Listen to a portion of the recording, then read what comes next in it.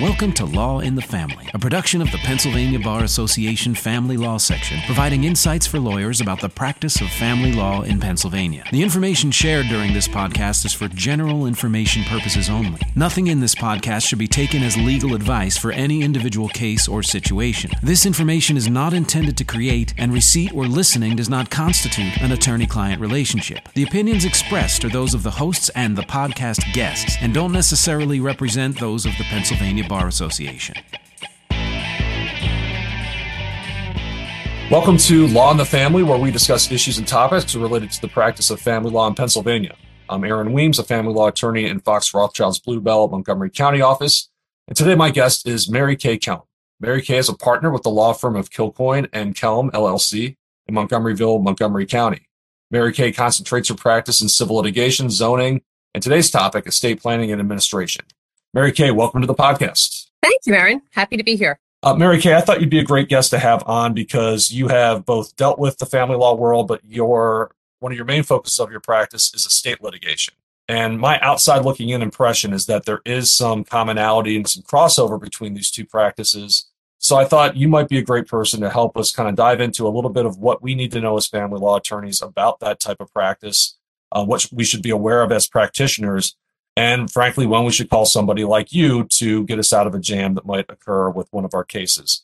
So why don't we start with kind of the broad question. Give us a little bit of a primer about what estate litigation entails. So estates and administration and litigation are helping families just like family law is helping families, but you're helping them at different stages. Generally, you're dealing with a family who is grieving over a deceased member and trying to administer that deceased member's wishes by way of a will or whatever estate planning documents they had in place before they passed. Estate litigation arises when there are issues related to the administration, perhaps that the executor may need clarity on or that particular heirs may challenge. So we have an orphans court division and, litigation isn't common in every case, Aaron, but it's akin to family law in that it is court directed and there are specific procedures and specific rules that we follow.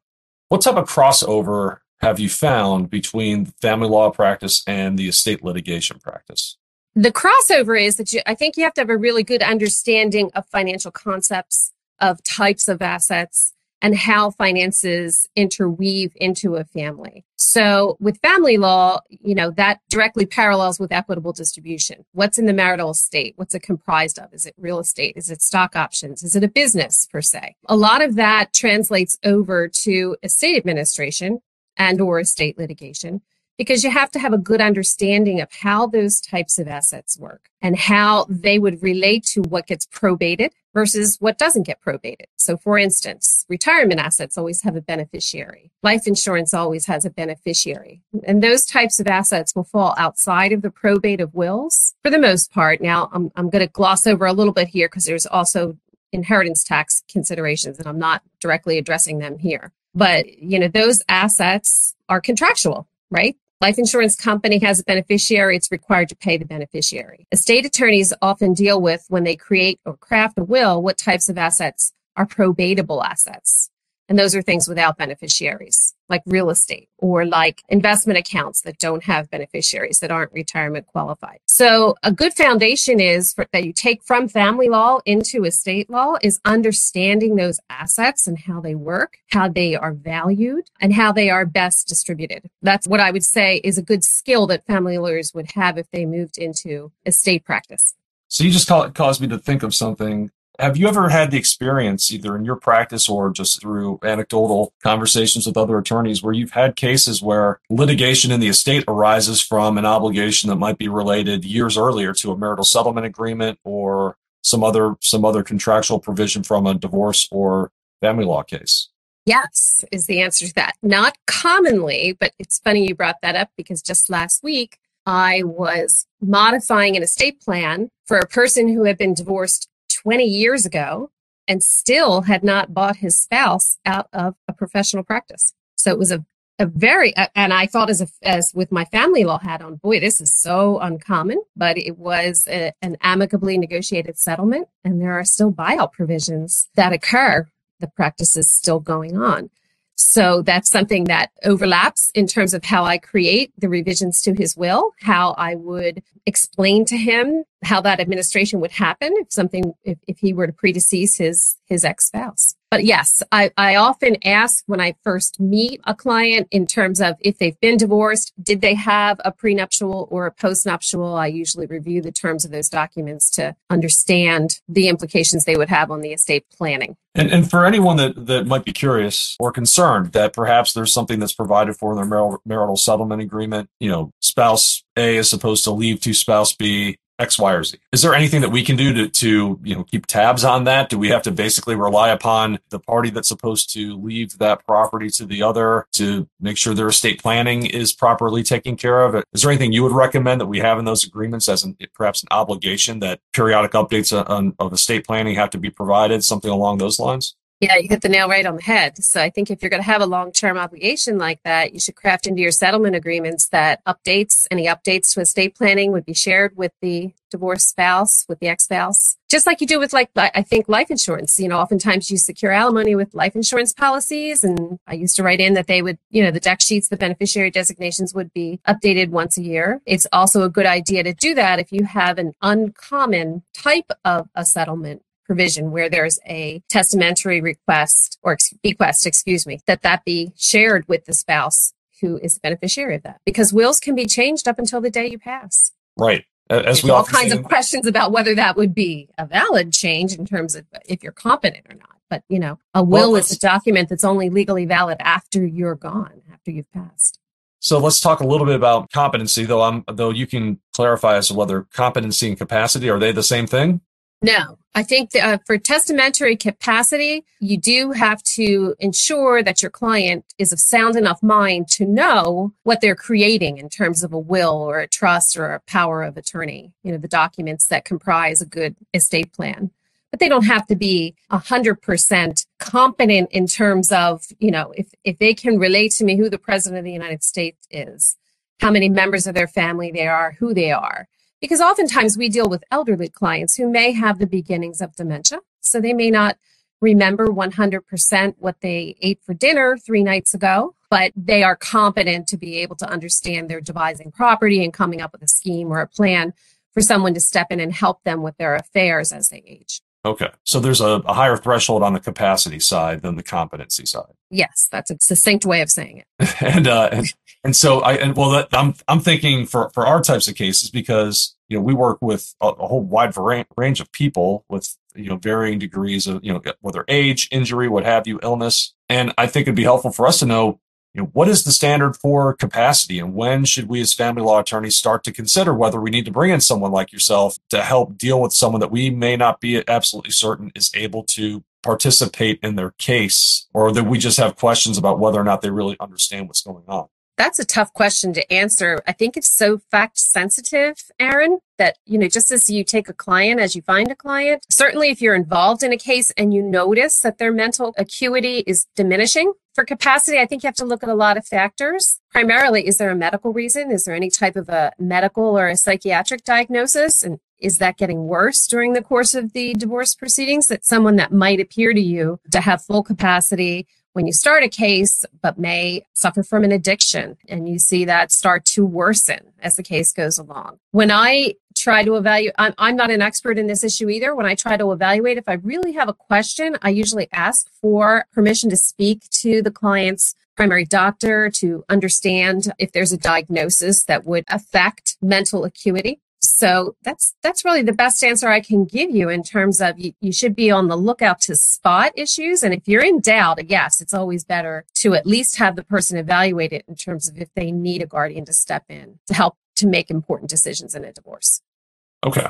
And just to help me and the audience understand, if that guardian is appointed, what's their authority within the divorce action? What are they allowed to do on behalf of that individual? Well, that really depends on the scope of the court order that appoints the guardian. So if you're midstream in a divorce and a person needs a guardian appointed, then you're going to have to evaluate who that person is take it through a guardianship proceeding, and there's a guardian of the person and there's a guardian of the estate. But I would think if you had a rather severe case, you would have a guardian appointed for both. And then the orphans court judge usually would address, or at least the record would address, that there's an ongoing divorce or that proceedings have been instituted, and would usually allow the guardian to step in to assist if there's any level that the client can participate. I think the court would probably allow that or defer to that. And so fundamentally, I guess in a situation like that, the orphans court has now sort of put their stamp on who's going to be participating, both as the guardian of the individual, but you said there could also be a guardian of the estate. Is that sort of an individual who now has somewhat overwatch on the marital estate and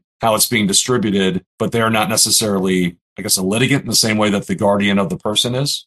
Well, generally, the same person is appointed guardian of the person and guardian of the estate. Oh. So at least in my experience, I haven't seen different guardians appointed. But directly to answer your question, yes. And sometimes those are court-appointed persons who may have experience handling being guardians for other persons who have been involved in divorce. Maybe I'm thinking of one person that comes to mind who serves as a guardian sometime who was a divorce lawyer and has experience with family law. And in those instances, the guardian is uniquely suited to be able to understand what's going on in the proceedings and how the marital estate's being valued and what types of settlements would be fair to the incapacitated person versus whether or not the case has to be litigated. The family law case has to be litigated. So you mentioned that person you were thinking of was a former attorney. Is it always attorneys who are guardians? What's the criteria to be a guardian? It's not always attorneys. I guess I was judging my answer or basing my answer on the fact that if you have an incapacitated person that's in midstream in a divorce or going through a divorce, then perhaps an attorney would be a better choice for the court to appoint. But sometimes it can be family members. Sometimes it can be, there are guardian services, professional outfits that can offer guardianship services. Generally, those types of outfits would probably not stand in a divorce case. But that's really up to who files the petition for guardianship, and if there is any family at all involved, who they would perhaps proffer to be the best choice to serve as guardian, given the personal circumstances. So there's an examination as to who they are, and I assume that has to do with trying to make sure there aren't any conflicts of interest that might exist or right, correct. Any kind of bias. Yes, correct. So I think that's good for us to know. I think it's always going to be helpful for knowing that our cases can segue into that estate or that orphans court world. You know, we do see when a party dies in the midst of a divorce, that raises a whole nother set of problems in a case. One of which is, of course, divorce abatement, which could be an hour-long deep dive in its own right. But it does bring to my mind the idea of how do you deal with the spousal elective that exists in our decedent's code? And is that something that you've got experience with, or you can maybe share with us a little bit about what that elective is and why we need to pay attention to it, and depending upon the cases that we have? Yes. So the spousal elective, or what sometimes is referred to as the forced share, is a traditional concept that would have prevented spouses from disinheriting spouses, given the common law duties that you had to support a spouse, food, shelter. I'm talking traditionally, many decades ago. How do they play out in terms of if a divorce is ongoing? I think, as you know, there's a portion where if grounds are established, but the divorce decree is not yet entered, right? Then you're past the point where, strike this, Aaron, sorry. No, it's okay. I think maybe what we ought to talk about first is, the forced share of what? Yeah. Forced share of what? My understanding is it's about 33%. It's a third, right? It's a third. Okay. Right. But it's not a third of necessarily everything. It's sort of qualified assets, right? Well, probatable assets. Probatable assets. Okay. So yes. It might be the better way to, right. So as I referenced earlier, there are certain assets that flow and that pass by way of a will, and we call those probatable assets. They would require the process of probate to distribute versus a non-probatable asset, which is an asset that contains a beneficiary designation. And that beneficiary designation could be someone other than a spouse. Although if it's usually, depending on that type of the asset, like an IRA or a retirement plan, might require a spousal waiver in order for that to pass to someone other than a spouse. So we're kind of talking about that spousal waiver. We're talking about perhaps bank accounts, real estate, if the title doesn't otherwise dictate what's supposed to happen, or is real estate in regardless, I guess would be one question I would have. No, because if you have survivorship rights in a deed, then by operation of law, the surviving spouse takes the real estate. And while there may be, again, I'm qualifying how these assets pass versus there may still be inheritance tax due on a property. Although between spouses in Pennsylvania, that's 0%. If there's real estate held as tenants in common or as joint tenants without right of survivorship, yes, those are probatable assets. The other category that comes to mind is any type of a brokerage account or stocks, investments, stock options, that don't have a beneficiary designation. They would all be assets that would be subject to a forced share. Interesting. So okay. When we plan, I'll get back to, I guess, the beginning of this rather than when we plan, we take a look at, what documents are in place. Even an intact marriage, there may be a postnuptial that governs exactly what that spouse can or cannot elect. Oftentimes in a pre or postnuptial, you waive your forced share, right? But without those types of documents that would intervene, if the marriage is valid and outstanding, in other words, you're not at the point of final divorce decree, then yes, if someone dies, you do have to take a look at a forced share. And as part of the estate administration, the executor or the administrator would evaluate that. Interesting. Okay. So I guess, thank you for your time. And I guess before we wrap up, if you are advising a family law attorney, about this area of law, state litigation, or just sort of the orphans court arena, what would be the main takeaways you'd want for someone in my position to know, besides call you if we have problems? Or call any competent, good estate attorney in your county. Look, I was always a big fan of call if you have a question, right? Even if it's not apparent to you on the face, issue spot. That's what good family lawyers do.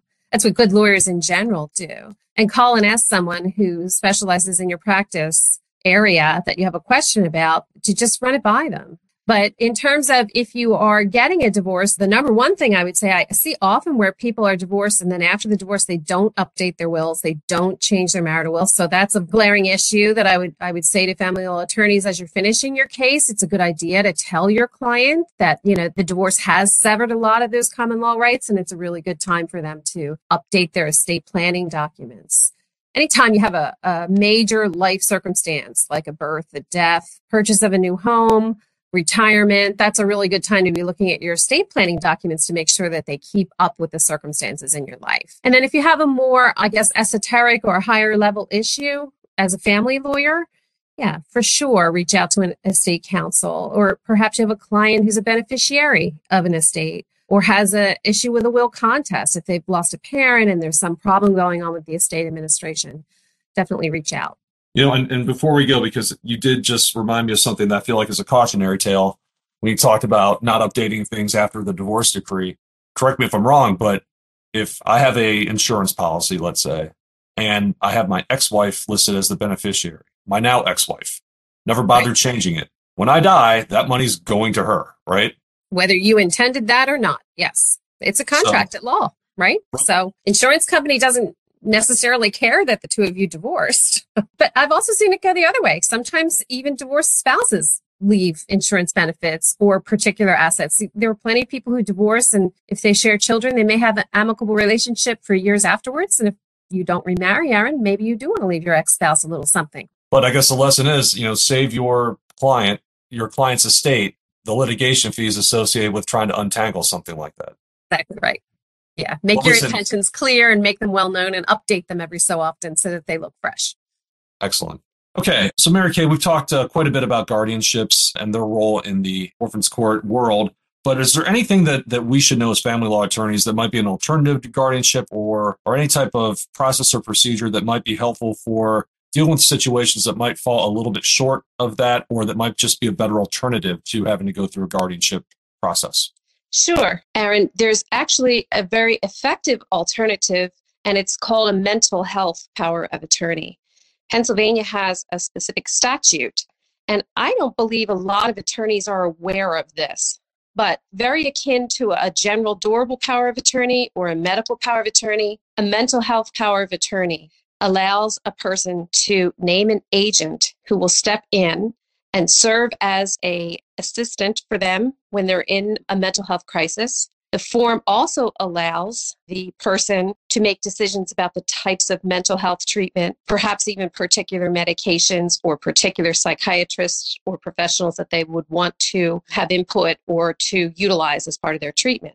And when this procedure is considered, when a person is not in the throes of an active mental illness, I think it allows them or she or him to be in control of the decisions rather than taking it through to a full guardianship. It's an effective planning tool. So that's a situation where when you've got someone that is not suffering from an episode or in the throes of whatever disorder they might have, they can come in, they can really work through the specifics of what they are comfortable with, perhaps things they've done in the past, or maybe also things that they don't necessarily want to go through. In the event that they do have an episode, this document would then help give the healthcare providers and anyone that's acting as their agent to be able to really follow their wishes, even if they are articulating some alternative.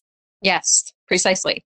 And it's particularly effective for people who suffer from cyclical mental illnesses, such as bipolar disorder, where there are long stretches that perhaps a person is healthy, but when they're in crisis, given that they have done this before, they can express particular treatment options. Excellent. Okay. I had never heard of that. And I think for a lot of our cases where we are dealing with people that have some mental health issues, I think that would certainly be a really good tool to be aware of in case we need to help advise sort of on a broader scale. You know, when people are going through our family law cases, oftentimes they touch on a lot of different areas. And this is just another way in which we can help advise the client to take care of that particular need that they may have. And frankly, as an attorney, I think representing them, it would help us to understand that if they are going through an episode, that we would have some guidance as to what the broader plan is for their care so that we don't have to necessarily have to talk about immediately moving this into the orphans court for guardianships or any kind of real emergent type of procedures. I think it's a powerful tool to help both the parent who's suffering perhaps from the mental disorder as well as the other custodial parent, that if there are parameters in place as to how an episode will be addressed and dealt with, especially where custody is concerned, I think that might be just a very good situation to advise in custody type matters. Oh, without a doubt. And I could even see that being something in which you wouldn't necessarily attach it as an exhibit to the custody order, but you might be able to make it by reference and, you know, if needed, then filed type of addendum to a custody order. So I can see a lot of ways in which we could use that to not necessarily file it as record of an issue. People may not necessarily always be comfortable with that, particularly when they are not suffering from it, but it's there if it's necessary and available to the other party to be able to have that temporary authority to do some things while the issue's happening. It's an interesting idea. Okay. Well, listen, Mary Kay, thank you for your time today. Just for our audience, if they want to learn more about estate planning or any of the other work that you do, estate litigation, where are you going to be speaking and where can we find you? My next speaking engagement is at the Montgomery Bar Association, Thursday, April the 20th at lunchtime as part of the Real Estate Committee's CLE, where the topic will be addressing civility in public meetings. Also, I can refer anyone to my website, www.kelmlaw.com, for further descriptions of the services I render. Excellent. Mary Kay, thank you very much, and we appreciate your time. Thank you, Aaron. It's been a pleasure. Thank you to Mary Kay Kelm for joining us today, and thank you for listening to the Pennsylvania Bar Association's Law in the Family. I'm Aaron Weems, and if you have something to share, a topic you want to hear about, or want to keep the conversation going, please contact me by email at aweems@foxrothschild.com or find me on Twitter at Aaron Weems, ATTY. Thanks again, and we'll be back again soon with more ideas and issues for the Pennsylvania Family Law Attorney. Law in the Family is a production of the Pennsylvania Bar Association Family Law Section. To learn more or to join the section, visit the Pennsylvania Bar Association website at pabar.org. And be sure to follow us on Facebook, LinkedIn, and Twitter. And to catch up on every episode, join us at anchor.fm/lawinthefamily. A reminder that nothing in this podcast should be taken as legal advice for any individual case or situation. This information is not intended to create an attorney-client relationship. The opinions expressed are those of the hosts and the guests and don't necessarily represent those of the Pennsylvania Bar Association. Thanks for listening and tune in for future podcasts.